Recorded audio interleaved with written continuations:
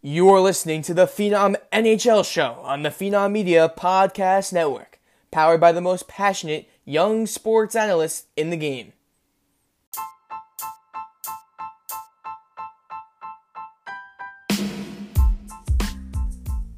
If you're looking for creative, informative, and high-quality sports content, you've come to the right place. Phenom Media boasts a team of over 100 youth contributors from around the world, covering every sport on every media platform. Make sure to follow Phenom on TikTok, YouTube, Instagram, and Twitter, as well as all of the Phenom podcast channels for daily content. The link tree in the episode description includes a direct link to all of the aforementioned platforms, so click on that to access everything. If you enjoyed the episode, make sure to subscribe and leave a positive review so more people can discover the podcast. Now, let's get to the show.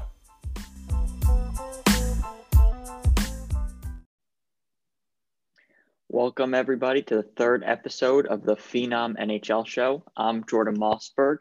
My co-host is Joe Franks, and this is our third episode. First two, we discussed the new Canadian division, and in the future, we're going to discuss the remaining three divisions, and we're starting with the East Division. Now. Hope everyone had a happy holidays. Thank you all for tuning in. I'm excited to get started. There's a lot of news of the week. There's a lot of news that happened. So let's just do a quick rundown. Some of it. Sound good? Yes. All right, so to start, Blackhawks defenseman Slater Cuckoo left. He signed with Edmonton on a 1-year, $750,000 deal. It helps address some of their depth that we spoke about with Clefbaum out. The Blackhawks had a bunch of stuff happen to their center depth. Some of that we'll get into at later podcasts. They signed Carl Soderberg to a 1-year, $1 million deal. Jonathan Toews found out to have a health condition, so he didn't report to camp. Derek Stepan was traded to Columbus from the Coyotes for a second-round pick, and that's a pretty major deal in the NHL. He's still a solid center. The Capitals brought in Craig Anderson on a player tryout. So they're going from one really old goaltender to another from him and Henrik Lundqvist. And here, I'll let you take it from here. Yeah, Matt Hoffman signed a player tryout with the Blues. We said he was a big free agent, and they did that because they have a bunch of players. I think it's Teen and Tarasenko they're going to place on long-term IR, so clear up cap space. The Lightning also cleared up $11 million in cap space by putting players on long-term IR. Anthony Siu to the Kings, 1 year, $1.2 million.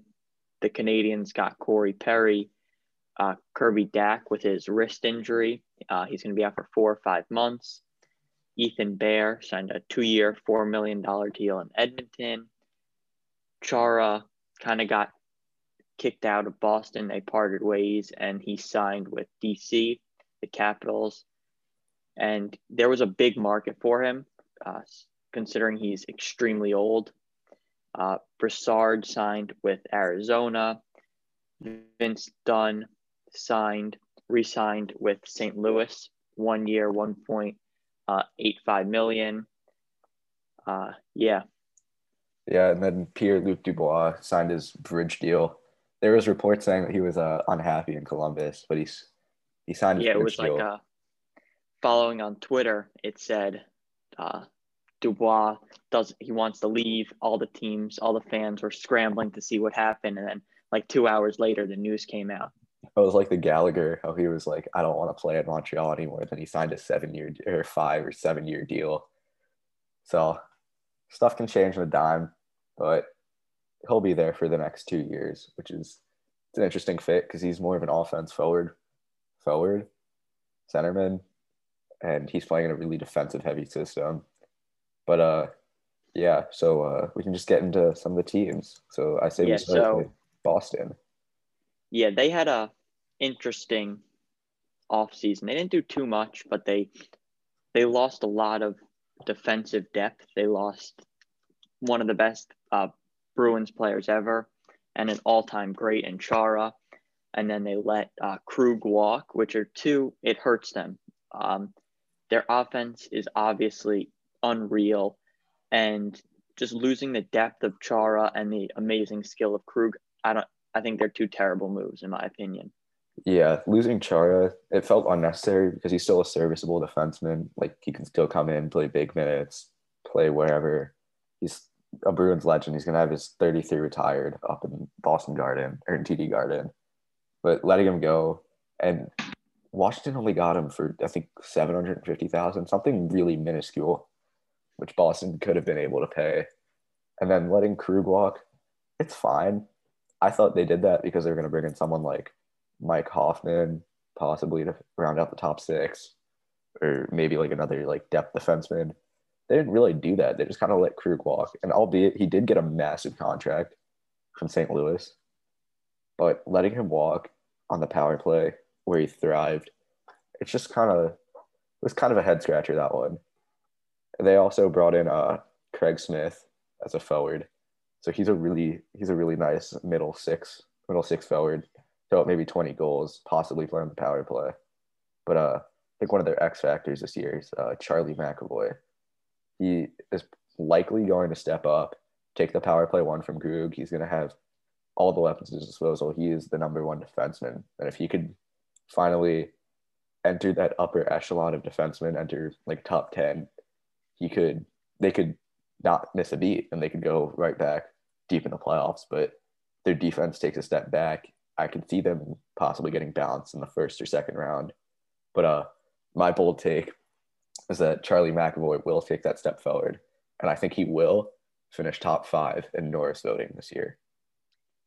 Yeah, I think he's going to have a big improved year. And like you were just saying, I think and I said this before, it was not smart.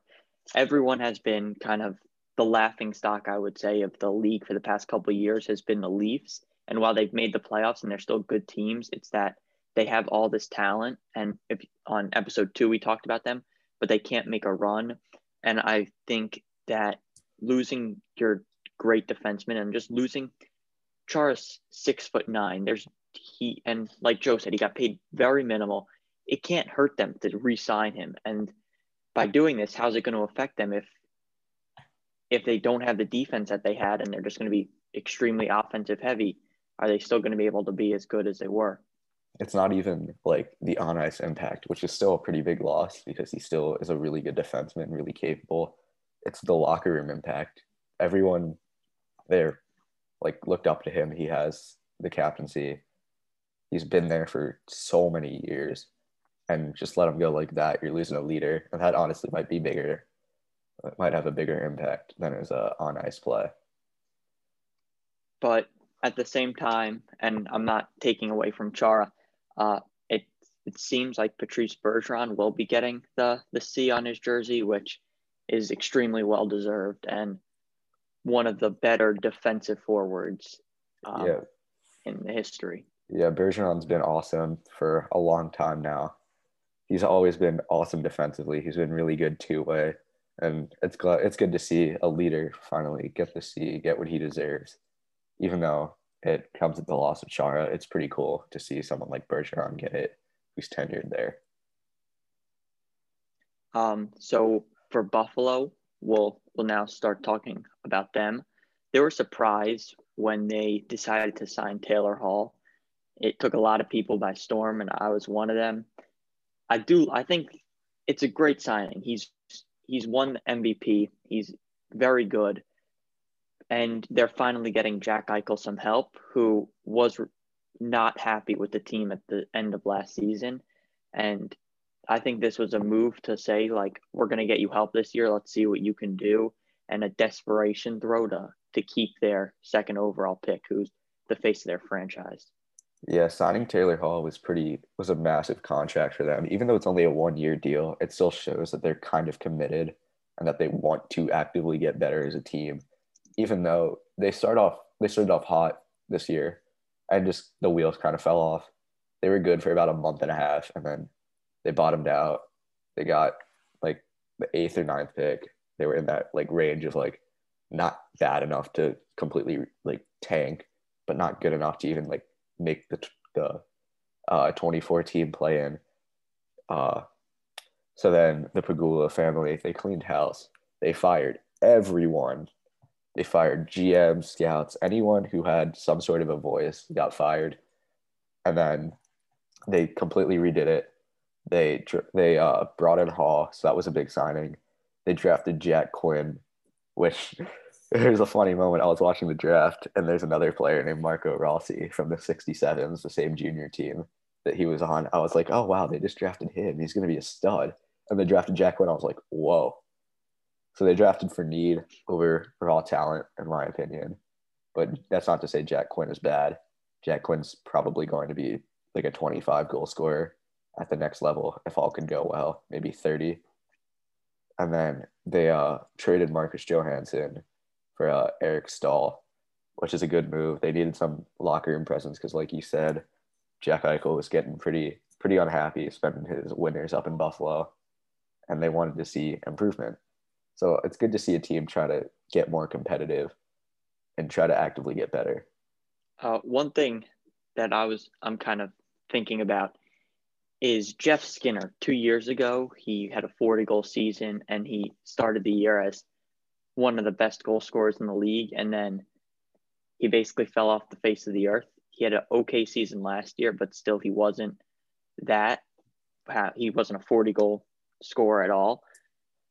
So I wonder what they're going to do with him. Are they going to keep him on the first line with Hall and Eichel? Are they going to move him as a second-line winger? But that could be interesting to see how he's going to do after getting a pretty good contract. What do you think, Joe? Yeah, I was pretty intrigued because he had his career season at just the right time. He cashed in with an 8-year, $9 million, or a massive contract that was honestly too much for a player of his caliber. He probably should have gotten like $5.5 million, maybe $6 million.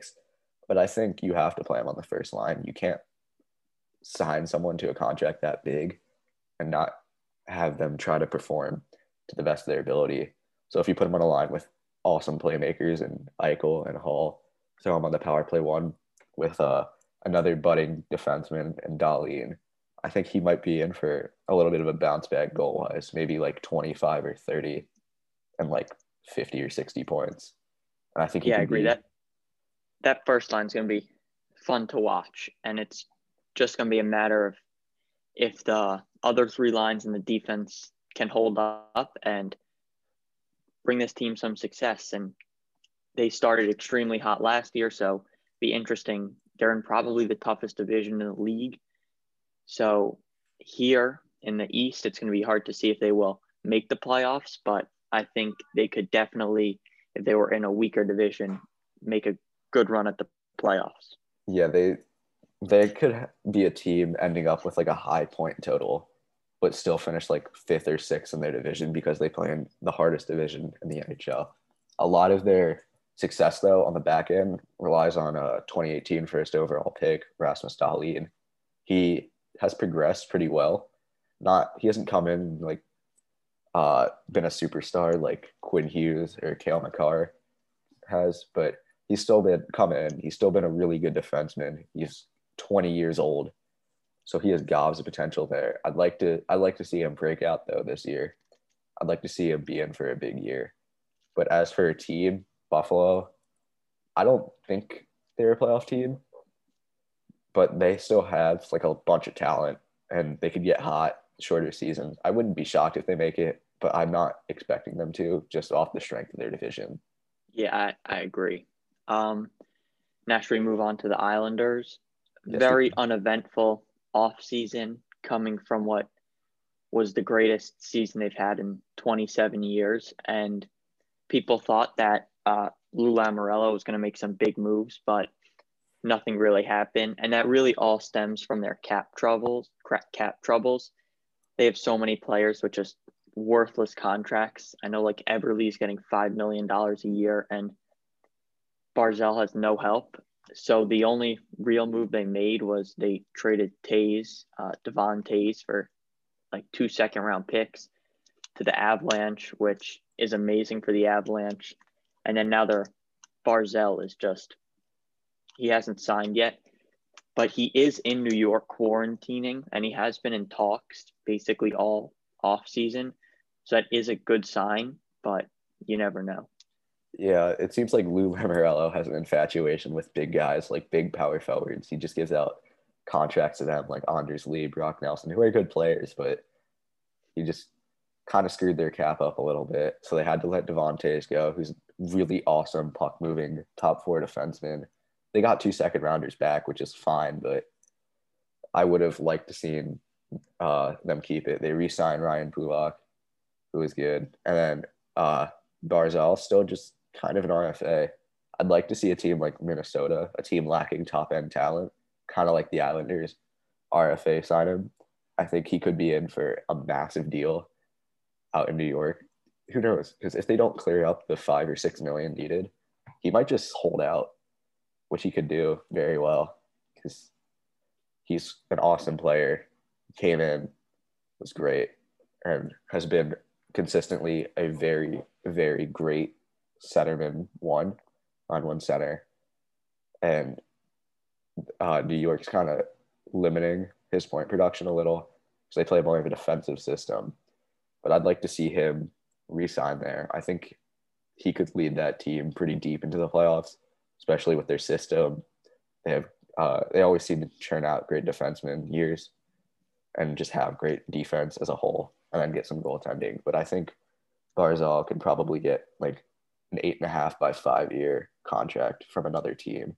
So it's going to be interesting to see how New York comes up with the cap room for that. And one thing that's been interesting this offseason was Johnny Boychuk had to retire due to an eye injury. So that cleared up some cap space for them. And then there's also Andrew Ladd, who has just been a terrible Islander.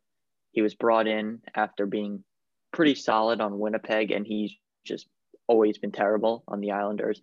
And he's also getting 5-6 million. So people are trying to get him to be put on long-term IR to clear up cap space.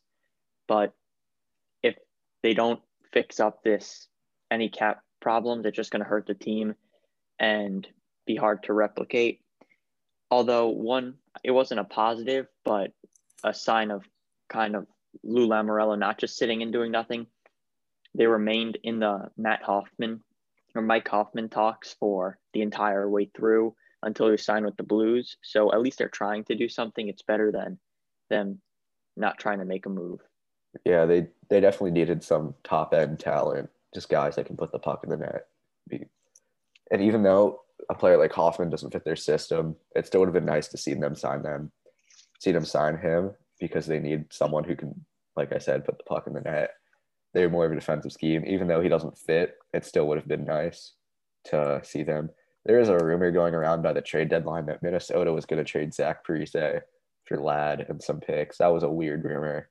That would have been awesome for the Islanders because Parise is still like a good player and Ladd's like a non-factor. But they're kind of stuck in cap heck and they don't have anywhere to go. They have to free up about 5.5 million. So I'm excited to see where they go. I'd be intrigued to see what moves they can do to get rid of the money off that team. Yeah, and they don't lack.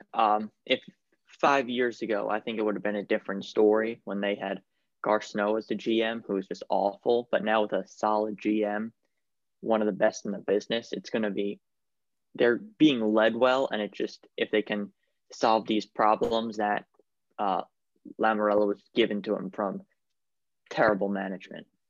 Yeah, I'd be intrigued to see what they end up doing with Barzal because they don't have that much time. The season starts like in 2 weeks. So he might, I'd be intrigued to see what happens with them. For the Rangers, they had a good off season. Their biggest thing has been, in my opinion, them getting lucky, I guess, and with a completely undeserved first overall pick this year, they got Lafreniere, who's an amazing talent, and they also traded Stahl and a second to get rid of the contract, which is good for them. It was the Senators, I think, and they just took his cap space and just helps them to sign their big names. Yeah. They won the laugh lottery, which they had no part of, but they also shouldn't have been a playoff team. Like they just weren't that great on defense. And that brings me to their main point that Jacob Trouba signing. He's been rough out in New York. He was good in Winnipeg and then just completely bottomed out this year. He could bounce back, but their system defensively is bad. But they had Mika Zibanejad break out last year, and he had a really awesome year. And he's looking to be the true center one that they've been missing. And I think he and Panarin on the power play are just disgusting. I think they could be really good this year. They brought back Tony DeAngelo, who's also a really good power play one quarterback. So they're in an interesting spot, but their defense overall is just beyond rough. Like they were, if they had like a league average defense, they would have like easily been in the playoffs. But their defense was just atrocious, honestly. Another, I guess, issue maybe coming into this year. I don't know how it's going to pan out, but last year they started pretty terrible, and then towards the end of the season they were just, extremely hot. And if it didn't get canceled and if it was a full season, I think they could have slipped into the 3 seed in the Metro.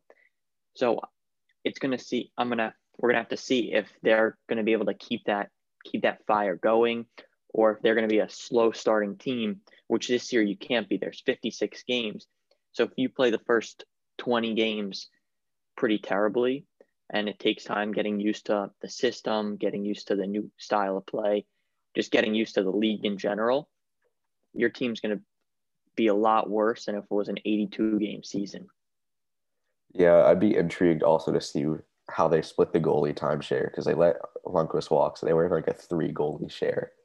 But I'd be intrigued to see how Sorokin and Georgiev play because they were good last year behind that horrific defense. But it's a new year. Anything could happen. Yeah. So you want to move into some questions? Yeah, that's Sorokin, not Sorokin. Speaking of goalies, how many games do you think Ilya Sorokin plays this year? Well, I think Trotz loves like the 2 goalie system, like play the hot hand every other game, and they moved a lot of their goalie history. They brought in Leonard 2 years ago, and he was like, his story is amazing, but he's like an Islander goalie. The fans love him. He loves the fans. So they let him walk in order to sign Varlamov to get like a Russian connection between the goalies. So I think he probably plays under 20 games. I think it's going to take him time getting used to the NHL, just a difference. But I think it's probably going to be like he'll play 15 or so games, and then Varlamov will play the rest. Yeah, I think, like you said, they brought in Laner a couple years ago. He was really awesome for them, and then he left. And then they lost Grice this year. So I don't think he'll pick up all of Grice's games. I think he'll probably get, like you said, you're taking the under on 20. I'll push on 20. I think we'll get 20 games, and Varlamov will get 36. That's enough to where Varlamov can be rested but still be at the top of his game. So I think about 20 is a pretty fair number. Over an 82 game pace, do you think Jack Eichel will have more points than last year? Like, because last year he had 78 and 68 games.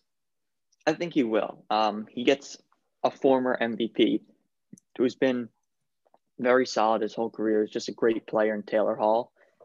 And the two of they seem like a similar style of play, but I still think he'll be able to rack up some assists and get another player he can rely on this season. So I think on the pace, he'll pass. I don't know the exact numbers, but I think he'll have, if it was a 68 game season, I think he has over 78 points. Yeah, I would agree with that statement. They brought in Hall, who's going to do wonders for him. He can finally have another guy of his skill level on his line. They'll probably put Skinner, like we said, back on that line.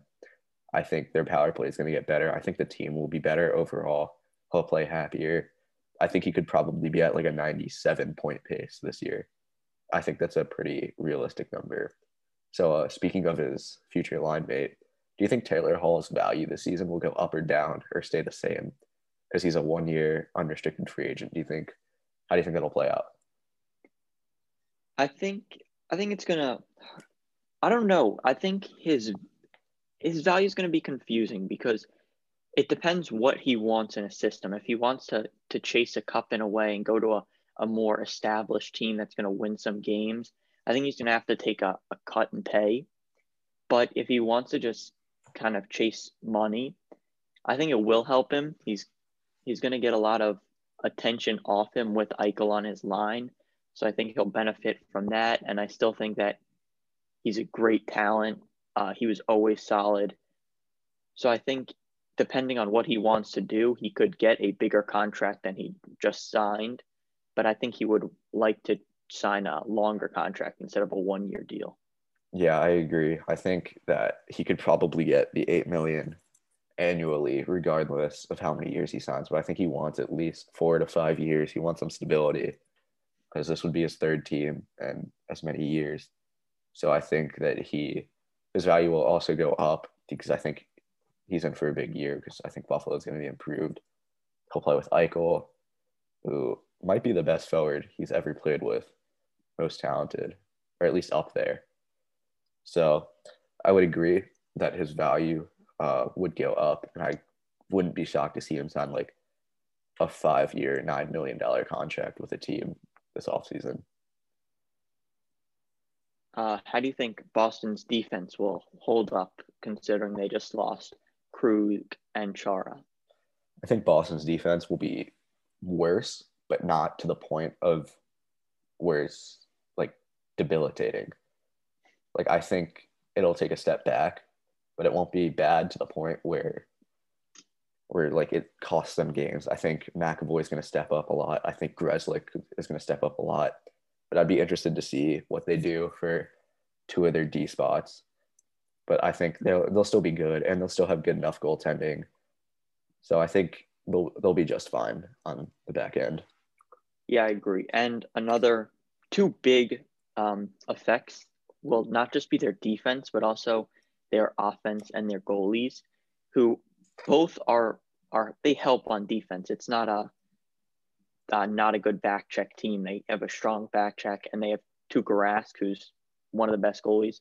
So I think while the skill and the talent might not be there, if you look on it on paper at the end of the year, I think the numbers are going to be fairly similar. Yeah, I think the numbers will stay the same. I think that they'll be just fine. So speaking of development and improvement, do you think Capo or Capo Caco is a fun name to say? Do you think he'll be better this year? Do you think he'll show any improvement because he was probably the worst player in the NHL this past year? Yeah, I definitely think he will. He went from being a good young talent, number 2 pick in that draft, without a doubt, who showed amazing skill,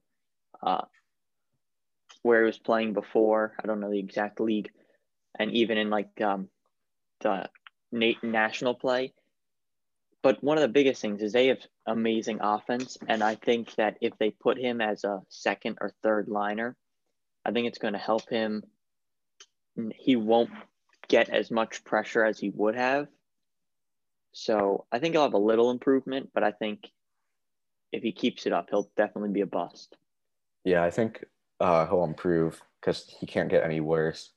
I think he'll improve on the power play, which he wasn't that bad at.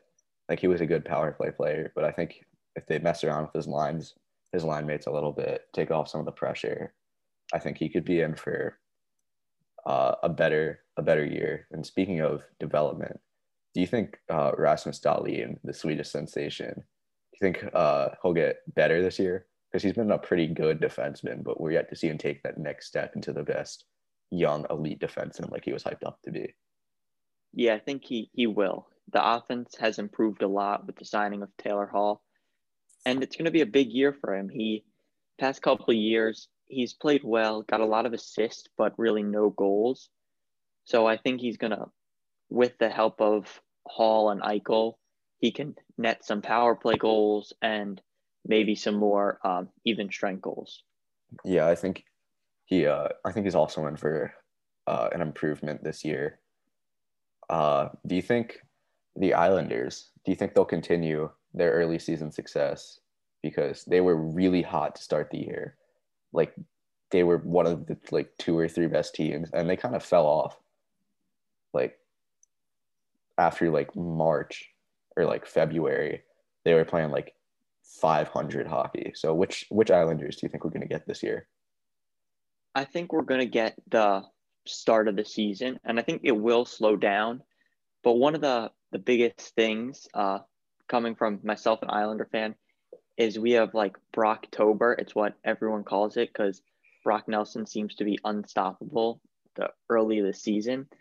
But the biggest reason why I think they fell off was Adam Pelech tore his Achilles, and he was just a great defenseman who it hurt to lose him. So I think while maybe for the first 20 games they're going to be extremely hot, I think they'll slow down, and it's just a matter of that first 20 games is going to be able to carry them into the playoffs. Yeah, I still think that they could possibly be a playoff team because that division is going to be a bloodbath. But I don't think they'll be as hot as they were last year because they were like broiling hot. I think they'll be like a 7 on the heat scale instead of a 10 this year. And it might be enough to get them into the playoffs. It might not. So I'd be interested to see. So do you think that if the Rangers have a disappointing year this year, that they will fire their coach? I 100% think that. I think that if they can't at least show improvement defensively and at least compete for a playoff spot, I wouldn't be shocked to see him fired because their defense is awful. They relied on heavy doses of offense, which I don't know if they're going to get again this year. But if they can't get that, and their goaltending was stellar, so if everything doesn't break perfectly, which it seems to have been for this organization for the past like 12 months or so, if that doesn't happen, I wouldn't be shocked to see him fired. They bring in a more defensive oriented coach, and maybe they start winning some games that way. I'm going to have to disagree. I think this team is young and not only in age, but also in experience as a team. They've brought in so many new young players in these past 2 years. They brought in Panarin, who's probably one of the better players in the league. They just got Lafreniere and Kako. So I think they should keep him. I know a rule in some other sports is like you keep a coach for 3 or 4 years, and that's what I think they should do is get this team some experience together, really build a team, build a culture, and then if it's just not working, then you get rid of him. Yeah, I'd be intrigued to see because if they finish as a bottom 5 team, there's no doubt in my mind he's gone. But if they at least compete and are competitive every night, they go out there, they play good teams well, they win against the teams that they should beat. I think he could stay, but they need a lot to break right. So that leads me to the other New York team, the Islanders. What do you think they're going to do with Barzal? It's an RFA. Season starts in less than 2 weeks. What's going on with that? I think they're going to bring him back. I think he likes being with the team. He plays with a lot of heart, and he doesn't seem like the type of player who would be that invested in a team, especially with like in sports in general with younger generations. They seem like they like bounce around and don't really have like a heart, I guess. But if you look at his playoff last year, at the end he had like missing teeth, stitches everywhere. And I think that they're going to find a way to bring him back to a decent year. If it can't decent deal, if it can't be like 7 years, maybe a 3 or 4 year deal. But I definitely think he's going to stay. I think he'll stay. He's an RFA, so that really limits who can go after him, what they can get for him. So I think that he'll stay. I think it'll be on a bridge deal, though. I think it'll only be about 2 or 3 years. I can't see the Islanders giving him 7 years. Although they would like to, I don't know why he would accept it. So I think he'll be brought back, but I don't think it'll be for that long. So that also leads me to the other Islander question. Do you think they'll score enough to like make the playoffs and maybe do damage in the playoffs? Because their offense has been kind of mediocre and they're a defense heavy team, but you need to score. when it actually matters. So do you think they'll do enough of that to win games? I think they'll. I don't know if it's gonna like single handedly win them 2-0 wins, because if you look at the division, there's a lot of offensive heavy teams. But I think they're still going to be in the mix. And while their defense is going to limit the scoring, it's going to be really hard to stop some of these teams like Boston, Buffalo, the Rangers we all talked about. If you look at Pittsburgh, Washington, they're extremely good offensively. So it's going to be hard to shut these teams down. But I still think that they could win a lot of games and be in the mix. I think they could too, but their forward core and their overall goal scoring ability needs to take the next step. They need to become respectable, because while winning 2-1 games is cool, they need to be able to win on nights where their goaltending isn't awesome or their defense is kind of lacking. They need to be able to win the 5-4, 6-5, 4-3 games, as opposed to just winning every game 2-0, 2-1. So, our final question of the day. Artemi Panarin and David Pastrnak both had awesome seasons last year. What do you think they're going to do for an encore this year? So if you listen to our first episode, we talked this with McDavid and Draisaitl about how there's going to be a lot of power play, and these teams are extremely strong there. So I think that these two players are going to have very similar, if not better, seasons. I don't know if it's possible, but I still think that they're going to put up the same numbers, goal scoring and assists, as they did last year. Yeah, I think Pasta could possibly win the Rocket this year for most goals. He's an awesome scorer. He's in for a pretty big year. Panarin's awesome. I think this year is going to be a lot more high scoring than usual. There's going to be more power players, like we said in a prior episode. So I think that their encores could possibly, they won't put up like the same counting numbers, but if you like point per game pace it, I think, or goals per games, I think they could be similar, possibly better. And I wouldn't be shocked if they are. So that will conclude the third episode. If you haven't already, please check out our first and second episodes. And I wish everybody a happy new year. Yep. Thank you all for tuning in.